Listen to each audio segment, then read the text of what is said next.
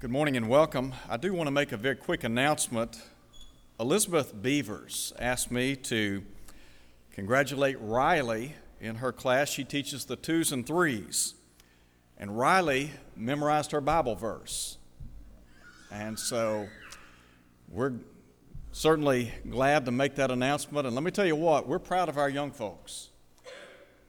And we're glad that you come to Bible class. We're glad that you're memorizing Scripture and learning, and we hope and pray that this will continue. And so we wanted to give a shout out this morning to Riley. Very proud of you, and we're proud of all of our young folks. I want to ask you, if you would, to be turning to Romans chapter 12. Romans, the 12th chapter. Paul said, "I beseech you, therefore, brethren, by the mercies of God, that you present your bodies a living sacrifice, wholly acceptable to God, which is your reasonable service. And do not be conformed to this world, but be transformed by the renewing of your mind, that you may prove what is that good and acceptable and perfect will of God." The Bible tells us that as Christians, we belong to God. When Paul wrote to the church at Corinth, he said, "You're not your own. You were bought with a price." And so in light of that fact, he said, "Glorify God in your body and in your spirit, which are God's." The question that we might ask ourselves is this: since we belong to God, and since ultimately He owns everything, have we relinquished control of our lives? Have we said what we possess ultimately belongs to God? Paul here is saying that we are to present our bodies as a living sacrifice. I think about how, as a child of God, we are to devote our lives to the Lord.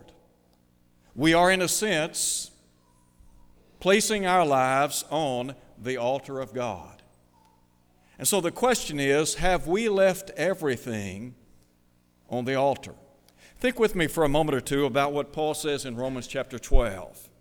I want to begin, first of all, by calling attention to the fact that there is a request. Look at what he says. "I beseech you, therefore, brethren." Paul here makes a very personal appeal to the saints in Rome. He identifies them as brethren. They were people of like precious faith. And so his appeal is one that is very personal in nature. Not only is it personal in nature, but it is very passionate. He said, "I beseech you, therefore, brethren, by the mercies of God." Let me just pause here and say this. When Paul began this letter back in chapter 1, he talked about how they were the beloved of God. And Paul here is writing on behalf of God. And so he's going to make a request of them to present their bodies a living sacrifice. And he makes this request first in a very personal way. And when you look at the life of Paul, he had a vested interest in the lives of people. He loved people. He loved the church. And so his desire was that they would love the Lord, that they would understand that they were, in fact, the beloved of God. And so a personal request, a passionate request. But then, note if you would, the reason. Why would Paul make this appeal? Listen to him. "I beseech you, therefore, brethren, by the mercies of God." In the first 11 chapters of Romans, Paul talks about God's redemptive plan and how God has lavished upon those of us who belong to the human family the matchless grace of God. Do you remember in Romans chapter 5, verse 20, he said, "Where sin abounded, grace abounded much more." When he wrote to Titus, he said, "The grace of God has appeared, bringing salvation to every man." So Paul could remind them of the mercies of God, His matchless grace, and then I think about His manifold goodness, His marvelous goodness. In Psalm 100 and verse 5, the psalmist said, speaking of God, "For He is good." And Paul, in writing to the saints in Rome, reminds all of us of God's goodness, of how good He has been to us. Now you think about it for a moment. He's writing to people then, He's writing to those of us today. And He's saying, you need to understand, the Lord has saved you. He saved you from the captivity, from the clutches of sin. You remember Jesus said, if the Son makes you free, you're free indeed. Do you recall when Paul wrote to Timothy many, many years ago? And he talked about those who are taken captive by the devil to do his will.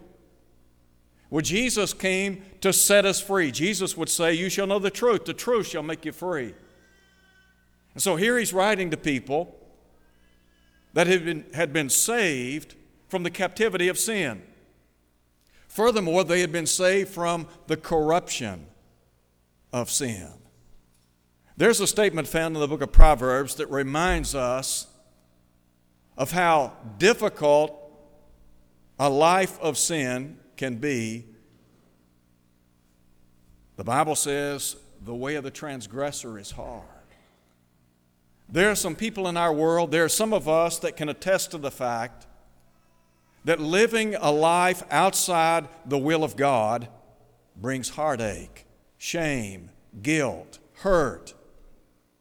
And then he would remind them that God has saved them from the condemnation of sin. Back in Romans chapter 8, verse 1, he would say, there is therefore now no condemnation to them which are in Christ Jesus.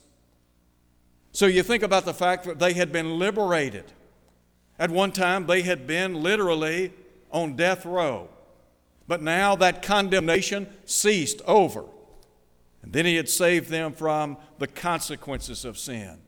In Romans 6:23, Paul said, the wages of sin is death. He said the gift of God is eternal life in Christ Jesus. So, the appeal he makes, he said, I beseech you therefore, brethren, by the mercies of God. And sometimes when we think about what God has done for us, then it's not so difficult for us to live for Him who died for us. And the idea is that we give ourselves to God. Now, there's a third thing I want you to see. We talk about this request. What was the reason behind the request? Well, the reason was on the basis of the mercies of God. But now listen, if you would, to the requirement. Here's what God is asking. Paul here is writing to the church at Rome, and he's saying, okay, here's what the Lord wants from you. Here's what He wants from me. He said that you present your bodies a living sacrifice, holy, acceptable to God, which is your reasonable service. That word reasonable in the original means logical. And the idea is, logically speaking, sometimes we talk about drawing logical conclusions. Okay, here's the conclusion based on the logic. God has blessed us immensely. He's done all these wonderful things for us. He's saved us. He has blessed us. And so it would stand to reason, logically speaking, that we would do what? That we would give ourselves to God, lock, stock, and barrel. So what about this? Listen again to what he said. I beseech you, therefore, brethren, by the mercies of God, that you present your bodies a living sacrifice, holy, acceptable to God, which is your reasonable service. Let me begin by saying, what we're talking about is a bountiful offering. What do I mean when I say a bountiful offering? Well, number one, it has to be a willing offering. And by the way, this is a personal offering. You can't make this offering for me, nor can I make this offering in your behalf. He is talking individually, personally, to every saint. And he's saying, here's what God wants. God wants you to present yourself willingly on His altar. You remember Jesus, what He said in Matthew chapter 16, verse 24, if any man will come after me, let him deny himself, take up his cross, and follow me. What Jesus is saying is, you want to be a disciple of mine, you want to follow me, then it's going to entail you dying to self. Now, when we talk about an altar, what happens on an altar? Animals die, don't they? So when I devote my life to the Lord, what am I doing? I am willingly saying, I'm yours, Lord. It's not about me, it's about you. So here, Paul is saying it's a willing offering. There's a second thing you need to see. Not only is it a willing offering, it is a whole offering. In other words, we are to give our bodies, the entirety of our life, to God. I want you to think about a fellow by the name of Caleb. The Bible tells us in Joshua chapter 14, verse 8, here's what Caleb said. You remember Caleb? Joshua and Caleb, along with 10 other spies, had the opportunity to go and to survey the promised land. They were the only two that came back with a favorable report. They believed that with the help of God, they could go in and take possession of the land. The other two didn't believe that. As a result of that, the children of Israel spent 40 years wandering in the wilderness, with the exception of Joshua and Caleb and those 19 and below. But in Joshua chapter 14, verse 8, here's what Caleb said. I have wholly, W-H-O-L-L-Y, I have wholly followed the Lord. Could I ask you a question today? Are you wholly following the Lord? In other words, have you given Him your life, lock, stock, and barrel? Does He own everything? Have you honestly, candidly given your life to God? Are you giving Him your everything? Are you? Does He have everything? We sing the song sometimes, I surrender all.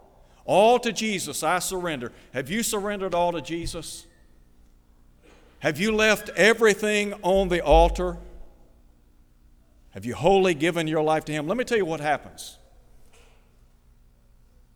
It's my experience that in the church, what we typically do is we piecemeal our Christianity, don't we? And by that I simply mean we give God the leftovers. When I was growing up, we had a dog. And we fed our dog the scraps from our table. Our dog loved those scraps. But let me tell you what, God is not interested in our scraps. If we think God is satisfied with the scraps, what we need to understand is really what we're giving Him is that which is defined as garbage, the leftovers. Joshua said, I have wholly followed the Lord. Well, what does that mean? It means we are seeking first the kingdom of God and His righteousness. That's what it means. In other words, I am giving God my all. It's a bountiful offering. Willingly, wholly, I'm giving myself to God. Have you done that? Have you honestly, candidly given yourself to God? There's a passage of Scripture found in 2 Corinthians chapter 8, verse 5 that's worth reflecting upon. Paul said, speaking of saints in the first century, I want you to listen to what he said. They first gave themselves to the Lord. Do you know why the church doesn't grow sometimes? Because we haven't given ourselves to God. Do you know why sometimes works in the church are left incompleted? Because we haven't given ourselves to God. We haven't wholly given ourselves to God. And what Paul is saying is God wants us to present our bodies a living sacrifice. He wants us to give Him our heart, our soul, our mind. He wants everything. Now, when I think about this bountiful offering and the fact that God is desirous of that, there's a second thing that comes to mind. And that is, God desires the best offering. I would challenge you to go back to the Old Testament and begin looking at the sacrifices offered to God. What kind of sacrifices did God want? What kind did He demand?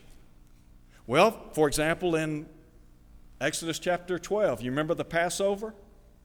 When God instituted the Passover, He wanted them to take a lamb or a goat, a year old, without blemish, and offer that to God. If they offered that lamb and took the blood and placed it in the appointed places, what would God do? When He passed through in the night, He would pass over them, sparing the firstborn. In Malachi chapter 1, in verse 8, Malachi cried out against the children of Israel. And if you look at the history of Israel, you'll see that their relationship to God was at best, erratic. They would be faithful for a period of time, they would become unfaithful. Again, they would be faithful and then unfaithful.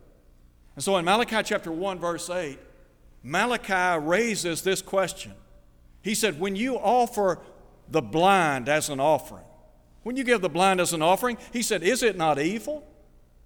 When you offer the lame and the sick, is it not evil? What were they doing? Here's what they were doing. They were giving God that which was less than best. You can go back and read the book of Leviticus.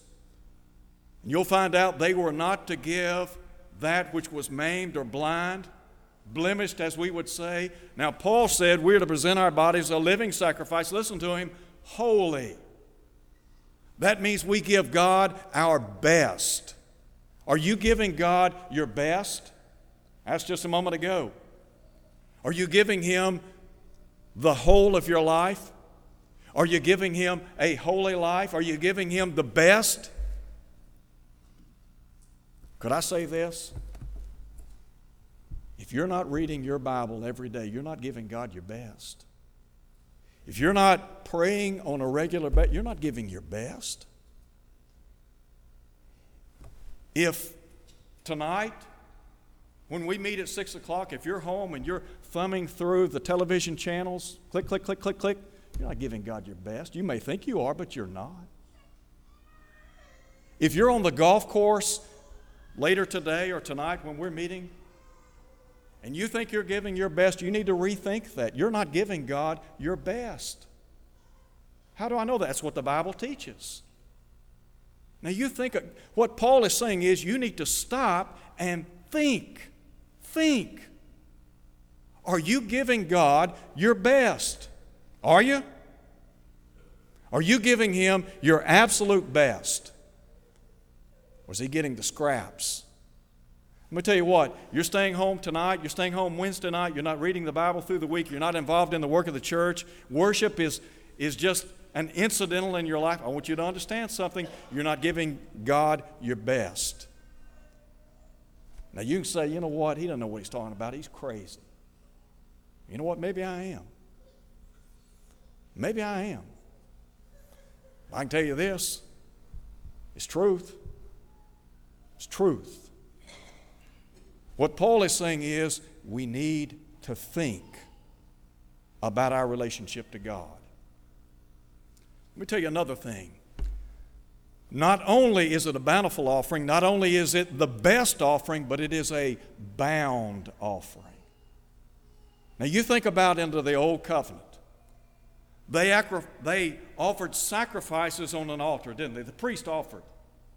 So here's the priest. He's taking this bound offering to the altar. So here we are as Christians presenting our bodies as a living sacrifice on the altar of God. So here's what I want to ask you. What is it that's going to keep you bound to the altar? Here's the problem.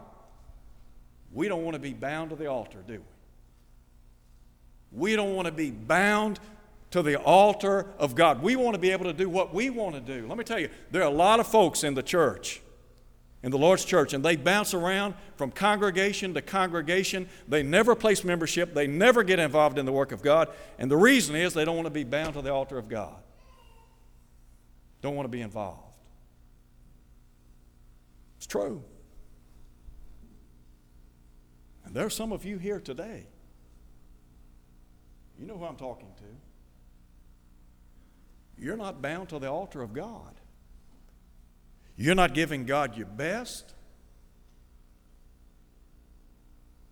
You're not giving Him a bountiful offering. You know it, and I know it. I'm just trying to tell you. You need to rethink where you are spiritually. Think about it. When we talk about that altar, that offering, are you bound to the altar of God? When you live like you want to live, and when you say, you know what, I don't want anybody telling me what to do, I'm going to be the master of my own ship. Well, let me tell you what, that may be your attitude. You may be the captain of your own ship, but you're not bound to the altar of God. What is it that's going to keep you bound to the altar? Two things. Number one, discipline. We lack discipline in our lives, don't we? Paul said we're not to live like the world. He said the grace of God has appeared, bringing salvation to every man, instructing us to the intent that denying ungodliness and worldly lust. Do you know one of the real problems in the church today? Verse 2, Romans chapter 12. The world. The world. That's why we're not devoted.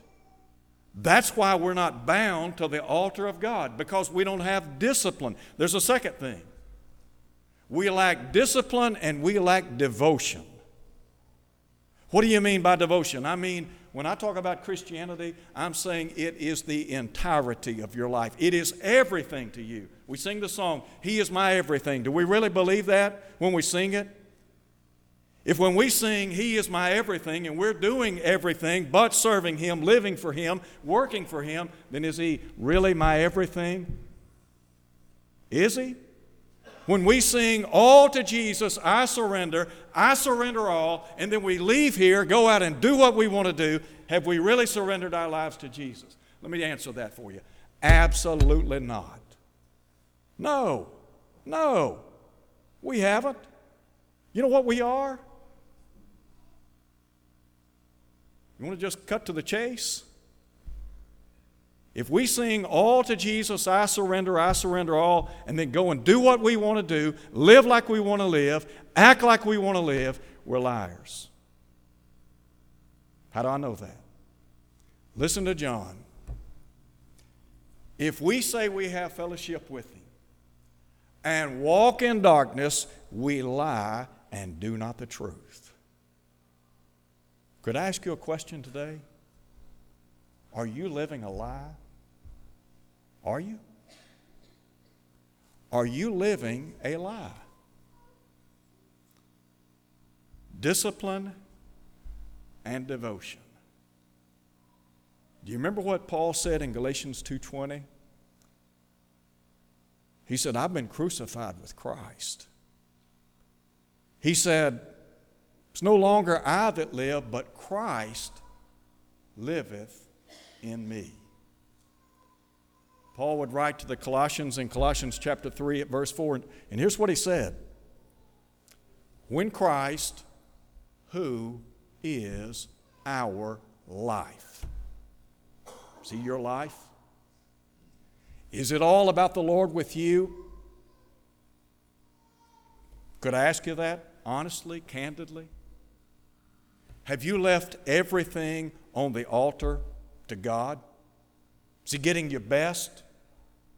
Is He getting a whole life and a holy life? Can you say that? Sometimes I hate to say it, but we need our cages rattled, don't we? Sometimes we need a wake-up call. Somebody needs to wake us up. Somebody needs to love us enough to tell us, you know what, you can't live like you want to live and be a child of God. It doesn't work that way. That's what Paul's saying. Paul's saying, look, you belong to God. So here's what I want you to do. I want you to present your bodies a living sacrifice, holy, acceptable to God, which is your reasonable, your logical service. In other words, logically speaking, this is what we ought to do. So either logically we're doing this or we're not. Can't be both. Very quickly. Note, if you would, the results. Look at verse 2. And do not be conformed to this world, but be transformed by the renewing of your mind, that you may prove what is that good and acceptable and perfect will of God. Two things Paul talks about here. Number one, there is a transformation. The word transformation, really the word, we get our word today, metamorphosis. You know what that word means? A change, meta. Morphos, form. A change of form. Paul is saying, as a child of God, we're supposed to be different. Something ought to be changed about us. Remember when he wrote to the church at Corinth and he said, if any man's in Christ, listen to him, he is a new creation. Old things have passed away. Behold, all things have become new. He's saying, you're a child of God. You're different.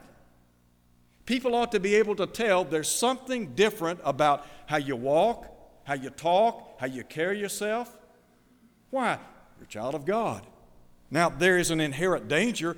The danger is we're going to allow the world to pour us into its mold, to squeeze us into its mold.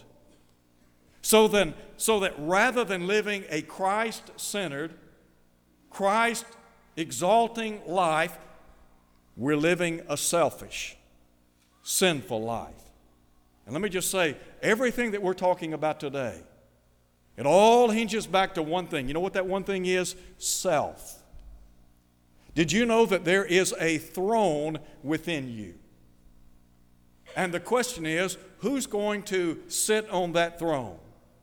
Only two possibilities. Either self will be on the throne or the Savior will be on the throne. Remember what Peter said on the day of Pentecost? Let all the house of Israel know assuredly that this same Jesus whom you crucified is both Lord and Christ. Is he the Lord of your life?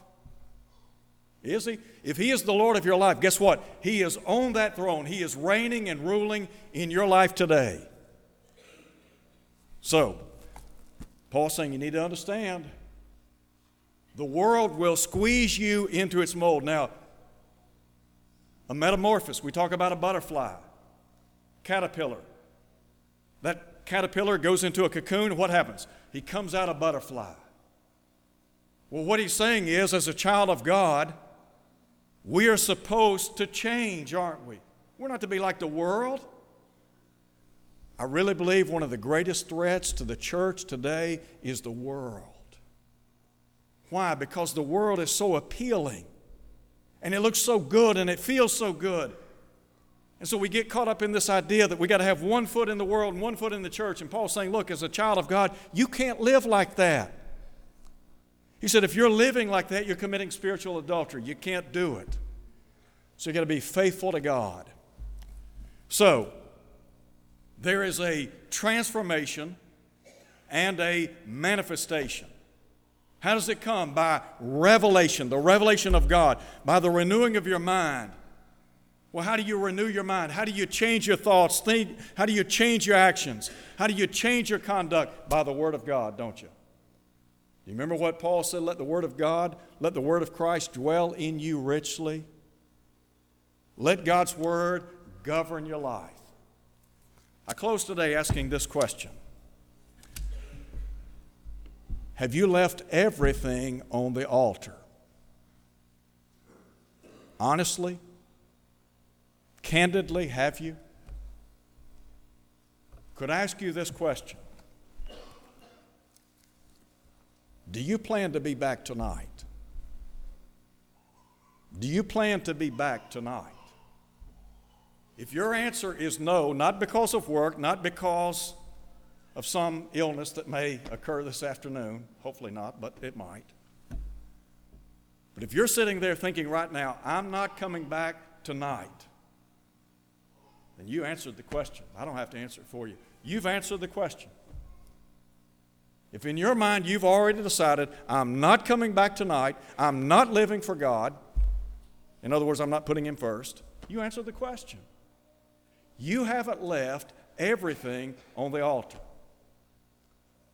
So, I would encourage you to really think about your relationship to God. And I would encourage you to go home today and to read Matthew 6:33. Seek first the kingdom of God. Ask yourself, am I doing that? I'd encourage you to read Galatians 2:20. Is Christ living in you? Read Colossians 3, verse 4. Is He your life? If you can't answer yes to those questions, you need to make some changes. You can do it today. If you're here today and you're not faithful to the Lord, let me tell you what, we'd be happy to pray with you and for you. God will abundantly pardon. If you're here today and you're not a Christian, here's what you need to do. Believe Jesus to be the Son of God, John 8:24. Repent of your sins, Luke 13:3. Confess His name before others, Acts 8:37. Be baptized so that all your sins can be washed away, Acts 22:16. If you do that, let me tell you what, God will save you. And you'll be among the redeemed, the saved, Ephesians 5:23. Won't you come as we stand and sing?